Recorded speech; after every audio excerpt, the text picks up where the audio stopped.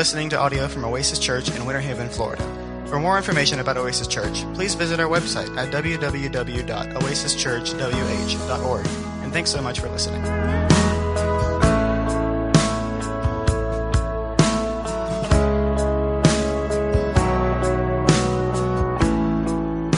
So we're going to talk a little bit about that this morning. We're going to continue in the book of Luke.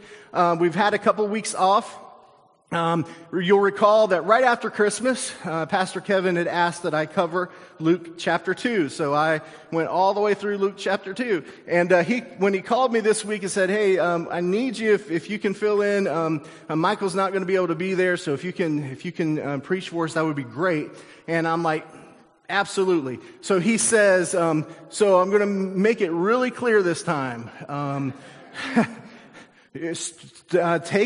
Take where you left off in Luke 3 and just stop wherever you'd like.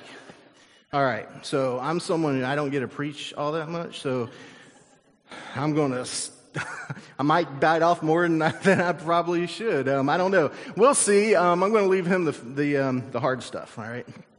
So we're going to go to Luke chapter 3. Before we do, let's go to the Lord in prayer. I know that there's a lot of things going on. There's medical and health things going on in our families. That cancer word coming in. People just looking for peace in a time that is so it seems so rough right now. But I would remind us that it doesn't matter who's in the White House. It doesn't matter who is over the governing body. It is God who is still on the throne, and that's where our peace and our hope comes from. So rest assured that regardless of what happens in the future, there'll be, in 4 years, guess what? There's going to be another election. It's going to be the same stuff all over again. So don't worry. Just relax. Relax. Let's go to Lord in prayer. Father, we love you. God, we thank you for the time we can come into your presence this morning. God, we thank you for the music, Lord, and how it points us to you. And we pray, Lord, this morning for so many who are battling health issues, cancer, Lord, those the back issues and spasms, Lord, those who are suffering from separations, and Lord, those who are looking for truth in their life. They just need some peace. And God, the good news is that you said you would send the Holy Spirit as our comforter. Lord, in those times where we lose loved ones, God, you are our comfort.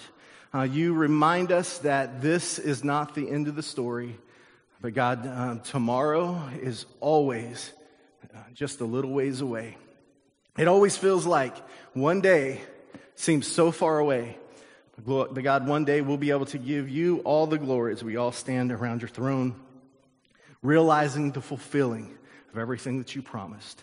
God, help us to live and walk in those things today. Lord, as we attempt to share your word this morning, God, we just pray that you would revelate the mind, give us the words to say. Lord, open our ears for us to hear, our minds to understand, our hearts to receive your message. It's in your name we pray. Amen. All right, so Luke chapter 3. You'll recall where we've been. So the beginning of Luke, it talks about how, you'll remember, Elizabeth was having a child. She was advanced in years, and the angel came to Zechariah and said, "You're going to have a son." And remember, he muted his mouth because he doubted him. And then, but that person, who was that person that Elizabeth was having? What's his name? Anybody? John the Baptist, right? John. And then, about 6 months in, Mary comes along, and now she has conceived a son as well. His name's Jesus. And last time we were in Luke chapter 2, it talked about the birth of Christ and the way that his parents brought him up in the Jewish traditions and customs. In a religious household to observe the things of God, and they were faithful to make sure that he was brought up in those ways. You remember, they would go to Jerusalem every year, and remember Jesus, about 12 years old, stayed behind, and then they lost him, and then they were afraid because they lost God, and so they finally found him, and he was about 12 years old, and then that's the last thing that we know Scripture. I'm sure there were tons of things that took place between that point and this point in chapter 3. Why were they not recorded? I don't know. I don't know that they were important to the gospel message. I would have certainly been interested in being there and seeing the family, the dynamic, and the family coming up, and Jesus growing, and realizing the power of God in his life, and all of those things that came along with that. But we get here to chapter 3, where we ended in 2. Says Jesus increased in wisdom, stature, and in favor with God and man. And then we get to chapter 3, verse 1.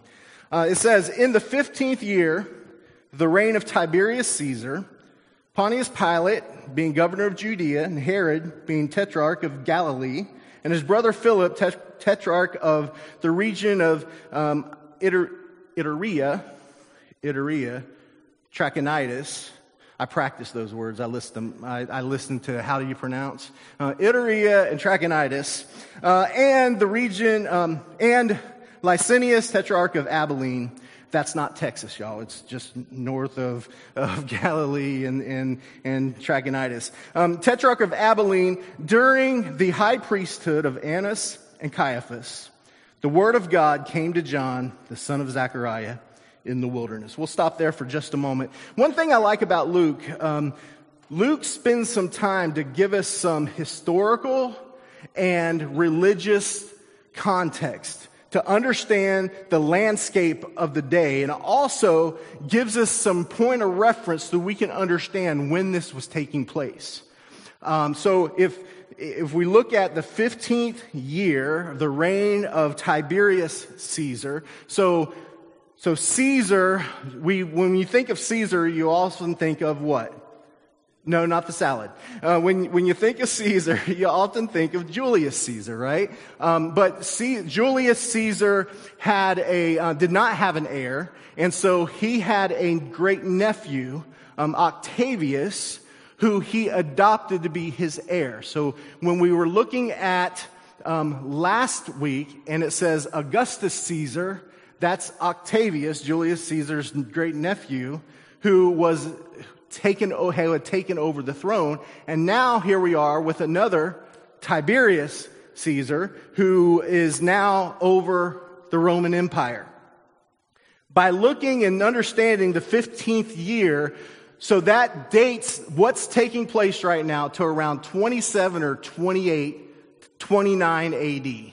It's different scholars differ as to what year exactly this is, but we could probably look to 20 or 29 AD.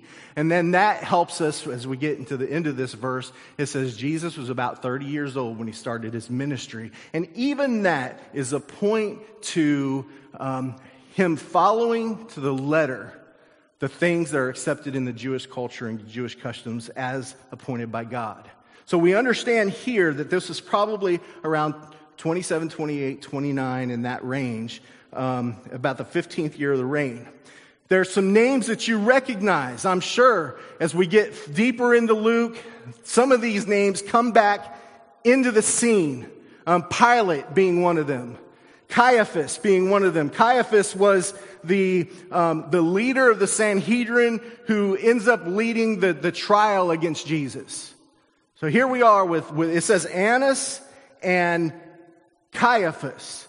And so there's people who speculate that those two, that there should be something wrong here because only one high priest should be in office at a time.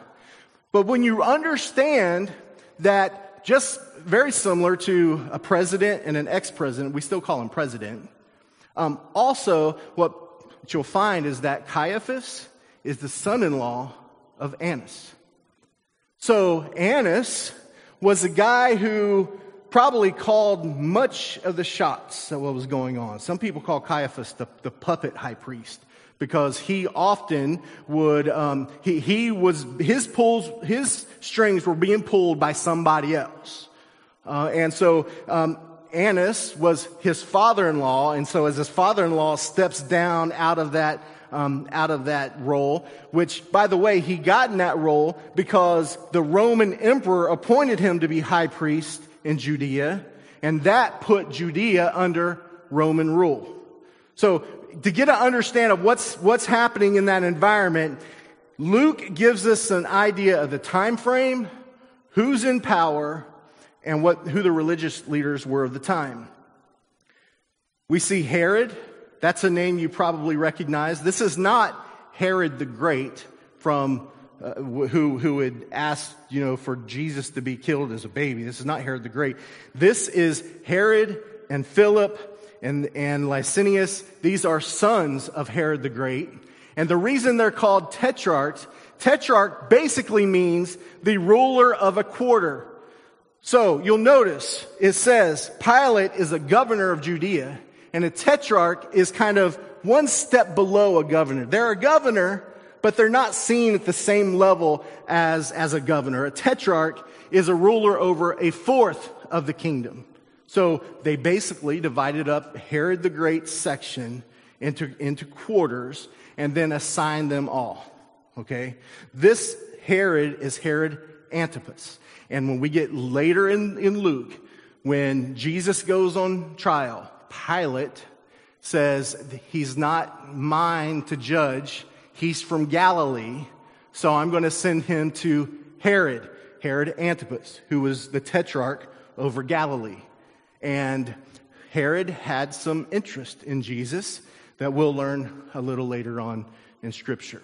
Okay? But this kind of gives you the idea of the players, and these are the same people that's going to play a major part in the ministry and the crucifixion of Christ. Now, we're going to focus on John, because these are the people that were around, but it says, the word of God came to John, the son of Zechariah, in the wilderness, and he went into all the region around the Jordan, proclaiming a baptism of repentance for the forgiveness of sins. So, John is now ready to start fulfilling his purpose. From day one, when Elizabeth and Zechariah learned that they were going to have a baby boy, God intended for John to be the forerunner, for John to be the one to make and pave the way for the Messiah, for Christ to come on board. And so all of the Gospels refer to a scripture in the Old Testament in Isaiah chapter 40. So it goes on to say, as it was written in the book of the words of Isaiah the prophet, in verse 5 it begins, the end of verse 4, the voice of one crying in the wilderness, prepare the way of the Lord, make his path straight. Every valley shall be filled, and every mountain and hill shall be made low. And the crooked shall become straight, and the rough places shall become level ways, and all flesh shall see the salvation of God. So these are words that were written many years before, and it was in context there, speaking to the salvation and the prophets that would come to help deliver the Jewish people. And the Jewish nation was familiar with this word.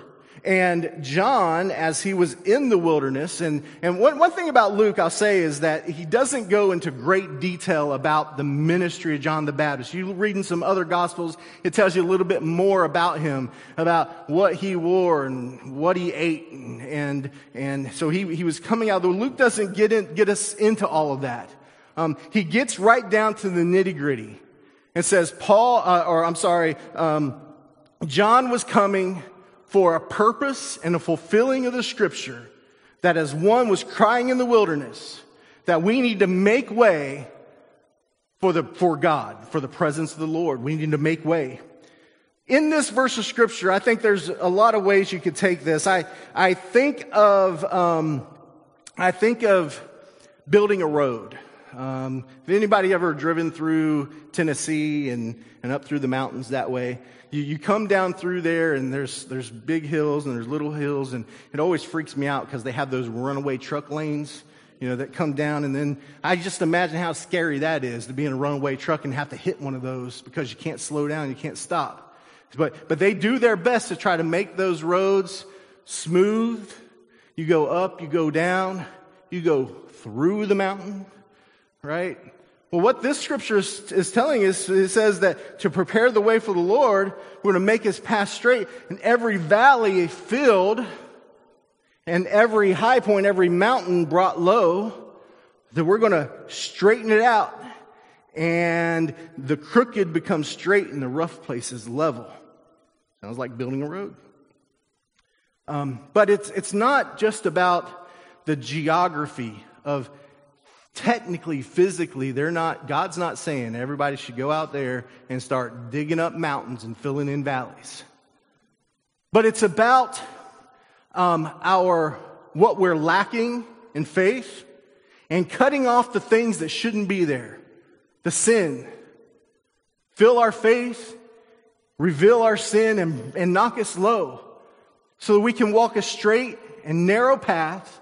The crooked ways are made straight, and we're going to smooth out in preparation for God. And this is what Paul's, basically his message comes along, and he doesn't pull any punches in his message.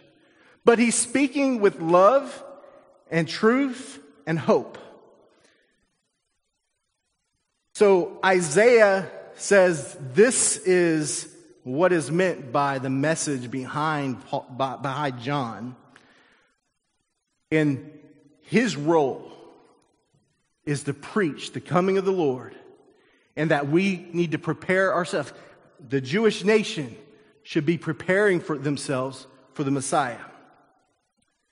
He starts preaching a baptism of repentance for the forgiveness of sins. And so it's very stark in contrast to really the Jewish custom and beliefs, in that I've got sin, I have to go up to Jerusalem once a year and bring my offering of turtle doves if I'm poor, or my best spotless lamb if I'm rich, so that it can be offered to God as an atonement sacrifice, so that my sins might be pushed forward and not accounted to me. But now John is saying, you must repent of your sin. You must repent and change your wicked ways. He sounds a lot like an evangelical preacher, as he starts saying it's time for you to see yourself for what you are. And as you go before God, that's not good enough. You gotta address the things that are wrong in your life. You need to repent. Repent. Repent. Billy Graham used to say that. Repent, repent, repent.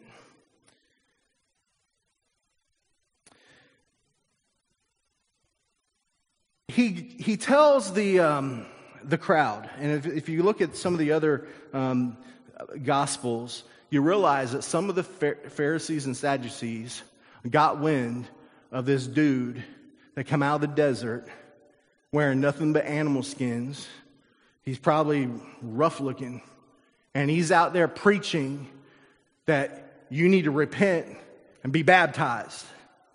And so there was there's crowds of people who were interested in hearing what he had to say, because he started to sound like the Messiah. And so what we see in the book of Luke is that he starts his message. Verse 7, it said, he said, therefore, to the crowds that came out to be baptized by him. Now listen to this. I want to ask you, if today's day and age, you go to church, you sit down, Pastor Kevin gets up here, and he starts calling y'all just a bunch of slithering snakes. You'd probably be like, I ain't going back there. He talked really rough to me. That was mean. That hurt my feelings. Well, the Bible says in days that people will heap to themselves teachers having itching ears. They don't want to endure the truth. And I think we're seeing that where there's so many churches and people that don't really want to hear the truth. They just want to hear things that make me feel good. That will so that when I leave here, I'm inspired to live my best life. But to be honest, we can't live our best life if we're in animosity with God. We need somebody to stand up and tell us the truth so that we can get rid of the things that are holding us back spiritually so that we can be in closer relationship with God. We need that. We need that kind of preaching. And John was giving that kind of preaching. He said, "You brood of vipers, who warned you to flee from the wrath to come?" Right? So he's talking Pharisees and Sadducees more than likely. Now the religious leaders, they've come out here and they're hearing him. And he's like, y'all are just a bunch of vipers. Who warned you? Who told you need to come out here and flee from the wrath to come? Who? He didn't wait for an answer. He just goes right on to his next message, and that bear fruits in keeping with repentance. Repentance is the central theme that you'll see throughout the book of Luke. You see repent, repent, repent. And repentance is more than just feeling sorry for what we did. When somebody says you need to repent, it's not just about like, I messed up. I'm sorry. And so we expect, I said I'm sorry. But when you turn around and do the same thing again, that's not repentance. That's being convicted of what you're doing. Repentance is doing it, realizing you're wrong, and turning around and going the other direction, vowing not to do that ever again. It's no good for me to slap you in the face and say, "I'm sorry. I forgive you, brother. I probably deserved that." That's in my turn. You deserved it. And then I turn around and slap you with the other hand. How many times did I get away with doing that? John? Just curious. How many times I get away with it? Turn the other cheek. Turn the other cheek. All right. I got you trying the Jesus in me. And I do it again. I guarantee you, not very many of us would be willing to just sit down and take that over and over and over again, a slap in the face. And yet, in our sins, in our actions, and in our deeds, we often commit the same things over and over and over again. And it's very similar to a slap in the face of God. To say, "I repent," and just continue to do what you've always done is not repentance. And so John talks about repentance here, and he talks about bearing the fruit of repentance. In other words, you should see a difference. You should see that there's a change in your actions and in your deeds, in your words, and how you relate to people and how you relate to God.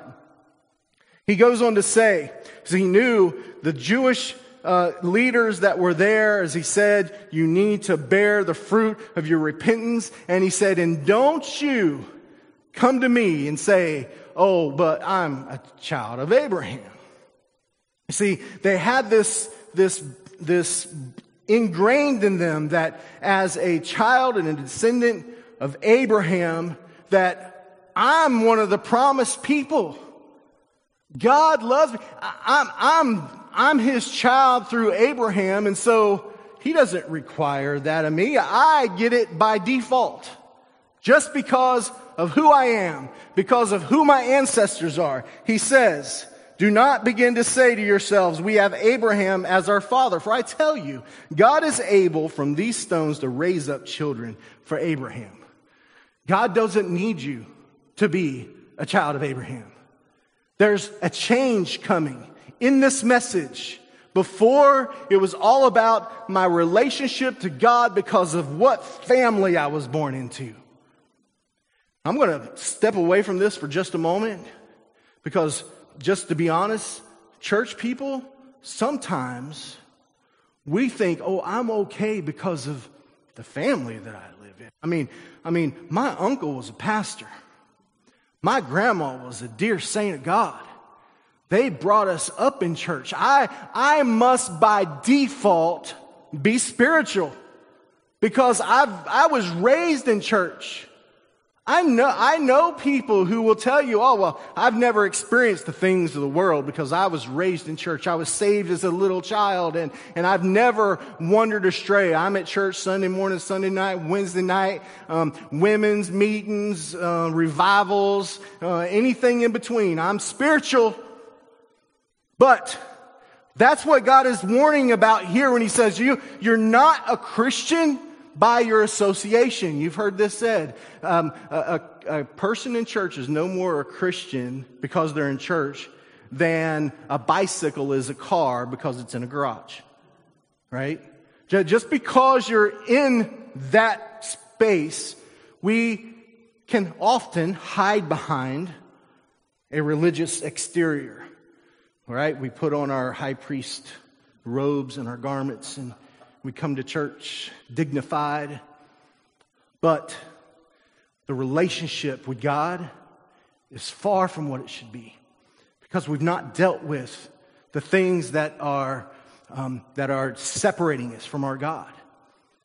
He says you should bear the fruit of repentance. He goes on to say, even now, the axe is laid to the root of the trees. In other words, you stand behind your relationship with God because of your lineage. But even at this very moment, the axe is poised and ready to cut down the trees of anything that's not bearing fruit. Even you, Mr. and Miss High Priest, Mr. High Priest, Mr. and Miss Christian, even you. If the tree is not bearing fruit, it'll be torn down, cut down, and thrown into the fire. Paul's not holding back any punches. He is telling them like it is and asking them to address where they are in their relationship. And so, we get into verse 10. The crowds are hearing this, and they start coming to him, and they say, well, then what shall we do? What can I do to fix this? How can I have a better relationship? And he answered them, he said, whoever has 2 tunics, so a tunic is like an undershirt, it goes under their garments. You got a couple, and you know someone who needs one, give them one of your tunics. We hear that said, that guy will give you the shirt off his back. I've never seen anybody actually give somebody the shirt off their back. I don't think I've ever seen that. And nobody wants to see me do that either. So that's why I don't do it, you know. And so he says, if you've got 2, give them that. Oh, and your food too. Whoever has food is to do likewise. In other words, look at those around you and stop just looking at yourself. Reveling in your blessings while other people are needing to be blessed. It's not good enough to tell somebody who's in need of clothing, in need of food, to go and be filled. God needs us to be his hands and be his feet.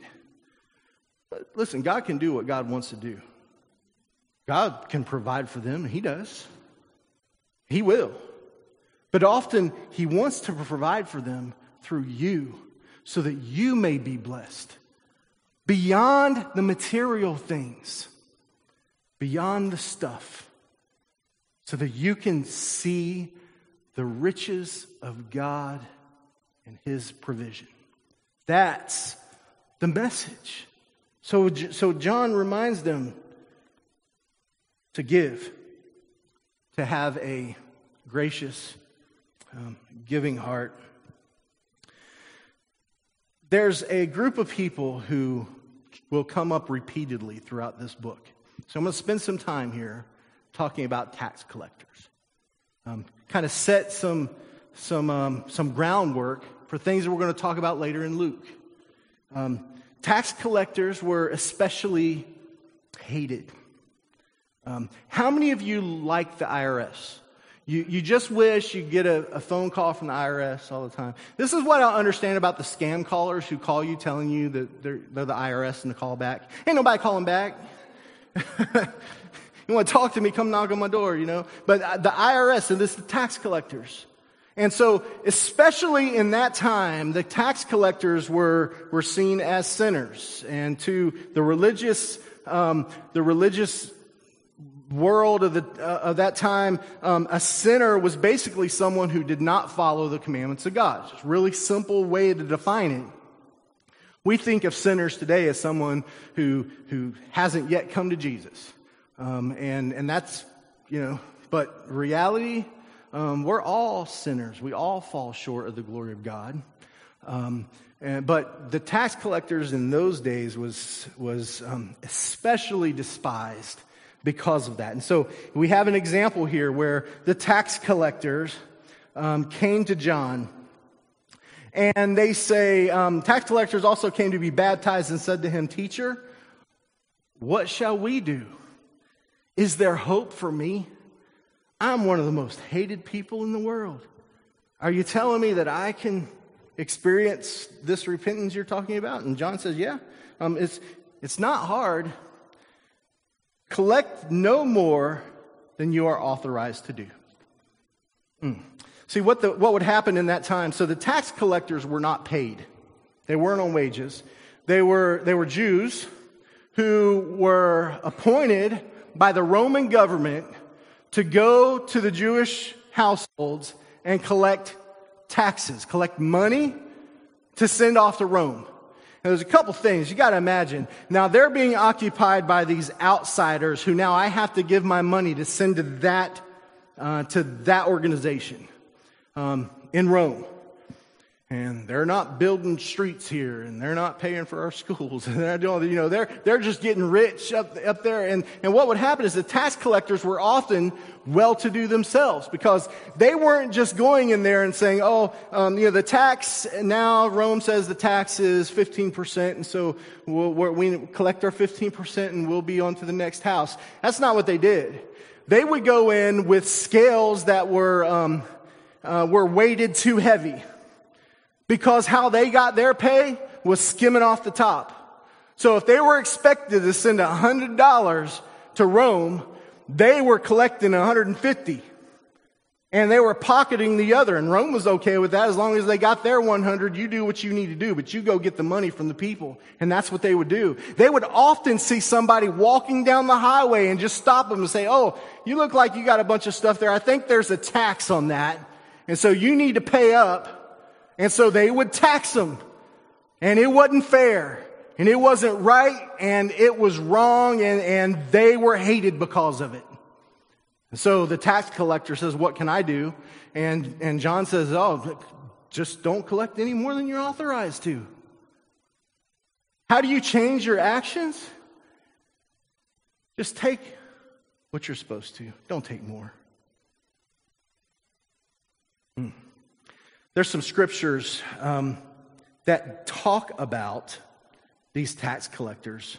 If we go to Proverbs 11:1. Proverbs 11:1 says, "A false balance is an abomination to the Lord, but a just weight is his delight." Proverbs 11:3 says, "The integrity of the upright guides them, but the crookedness of the treacherous destroys them." If I go to Proverbs chapter 20, verse 10, "Unequal weights and unequal measures are both alike an abomination to the Lord." Leviticus 19, verse 35, "You shall do no wrong in judgment, in measures of length or weight or quantity." Proverbs 16:11, "A just balance and scales are the Lord's, all the weights in the bag are his works." And finally, Proverbs 20, verse 23, it says, "Unequal weights are an abomination to the Lord, and false scales are not good." I think God is serious about the scales of justice and making sure that what's fair and what's right comes out in the scales, in the balances, in the measurements. It's important to him. He spent a lot of time putting that out there, and yet here these these were Jews, and they knew these scriptures, and they knew what was right, and yet they went ahead and they did whatever would line their own pockets. I often hear the scripture misquoted that says money is the root of all evil. No, it does not say the money is the root of all evil, folks. It says the love of money is the root of all evil. That's where we go astray. It's when we love the money more than we love people. When we love the stuff more than we love God. It's the love of money. And you see in these folks, tax collectors, where they went a little astray. They had opportunity, and they had permission. Rome said do it, and they did it. But what did God require? What he said is, okay, it's really easy. Just take what's right. We go on, and it talks about some soldiers coming to him and saying, well, what about us? And so, what shall we do? And the answer was really simple. Don't extort money from anyone by threats or by false accusation. Be content with your wages. In other words, don't abuse your power. And they did. They would stop people on the side of the road and say, oh, I think I just saw you turn without stopping at that red light. And I think that'll cost you about $500. I don't even have a car. There's not even a red light back there. It's still Jesus time. Power's not been invented yet. I don't care. I saw a red light. You ran it. That's against the rules. And so you get. It did not have to have basis. They would make an accusation, and they would have to pay up, and they would extort them for money. I'll just say this because it just comes to mind. I think we have a lot of people in our society today who still abuse their power in a very similar way. Whether that is in our Congress and Senate and in our White Houses and in our capitals and or in our local governments. Our job is to pray for them and to provide reminders when God puts those folks in our way, that we can tell them that they're wrong. It's okay for you to share the Word of God with whoever you come in contact with, even if it's someone who might be a position of power. Now, it might not work out good for you. You know, when the cop pulls you over and you say, you're a sinner, you need to go to church. And he's going to say, well, I'm going to give you 2 tickets then. I don't know. But the truth is the truth. Here, John, and there's a point behind that. I'm not just rambling, I promise. When we get down just a little bit further, he's telling them don't extort people and be content with the wages that you've given. In verse 15, as the people were in expectation and all were questioning in their hearts concerning John, they started to think whether he might be the Christ. And so John immediately clears that up. He says, I baptize with water, but there's one who's coming whose sandals I'm not worthy to untie. He will baptize you with the Holy Spirit and with fire. John knew what his purpose was. He didn't allow it to go to his head and everybody comes to him, oh, you must be the Messiah. Oh, you must be the Christ. He shut that down right away and said, no. I'm just the messenger.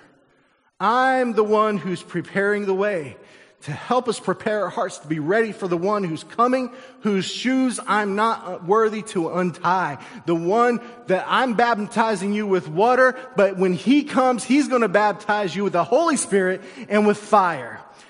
There's a big difference between water and the Holy Spirit and fire. There's a big difference.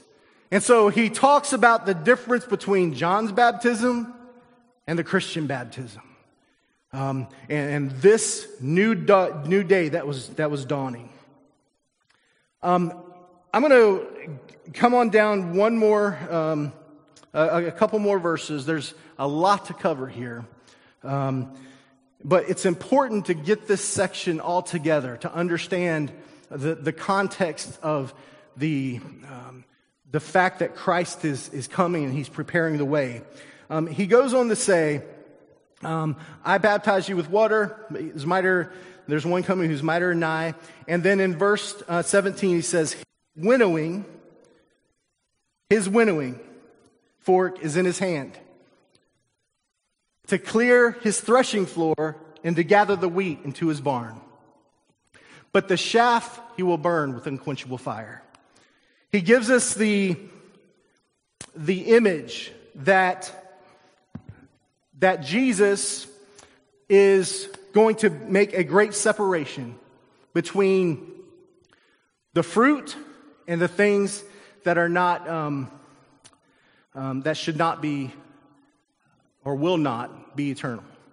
The things that will go away with fire. A winnowing fork and a threshing floor is where they take wheat and they beat it, and ultimately it's the stalks and all the things that they throw up, and the wind blows and it separates the chaff from the seed.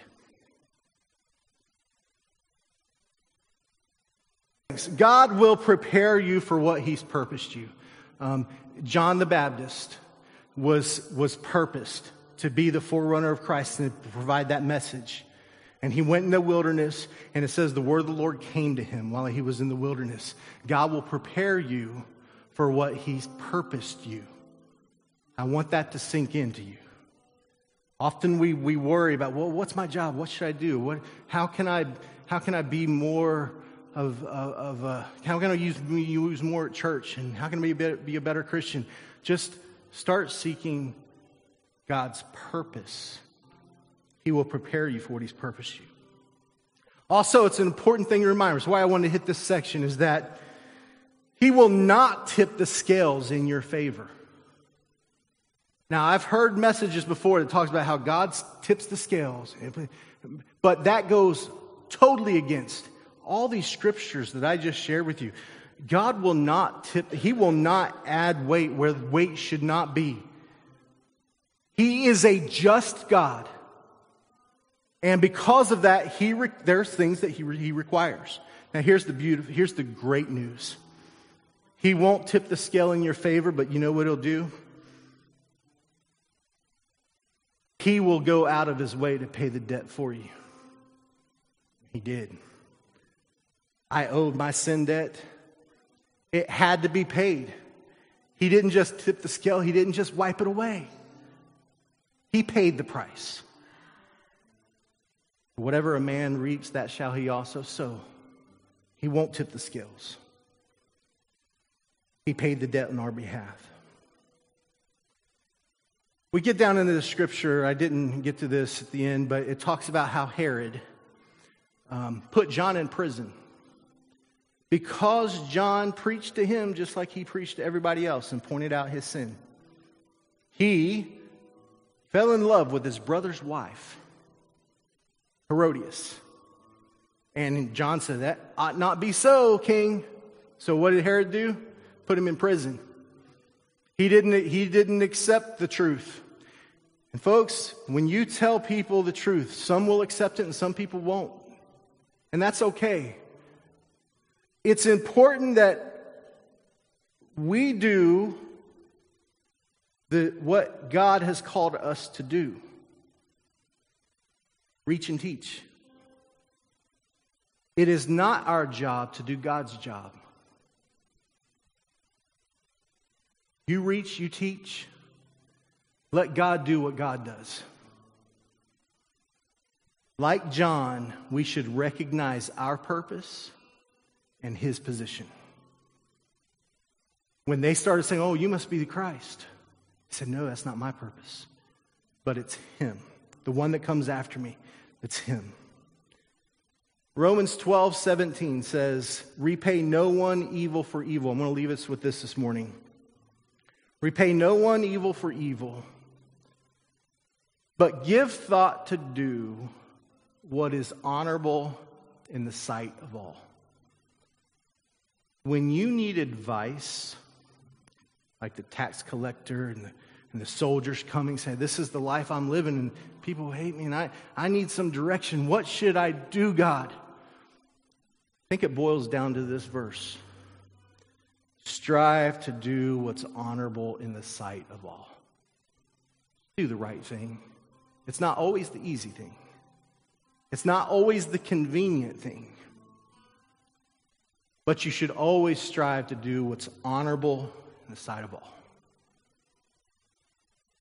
Let's go to the Lord in prayer. Father, we love you. God, we thank you for this time together and for your word.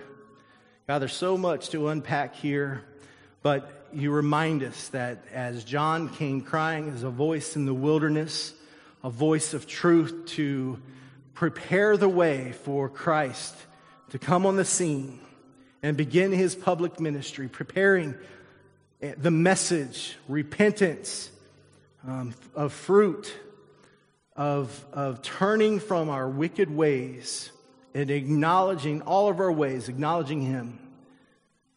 Lord, this is the message.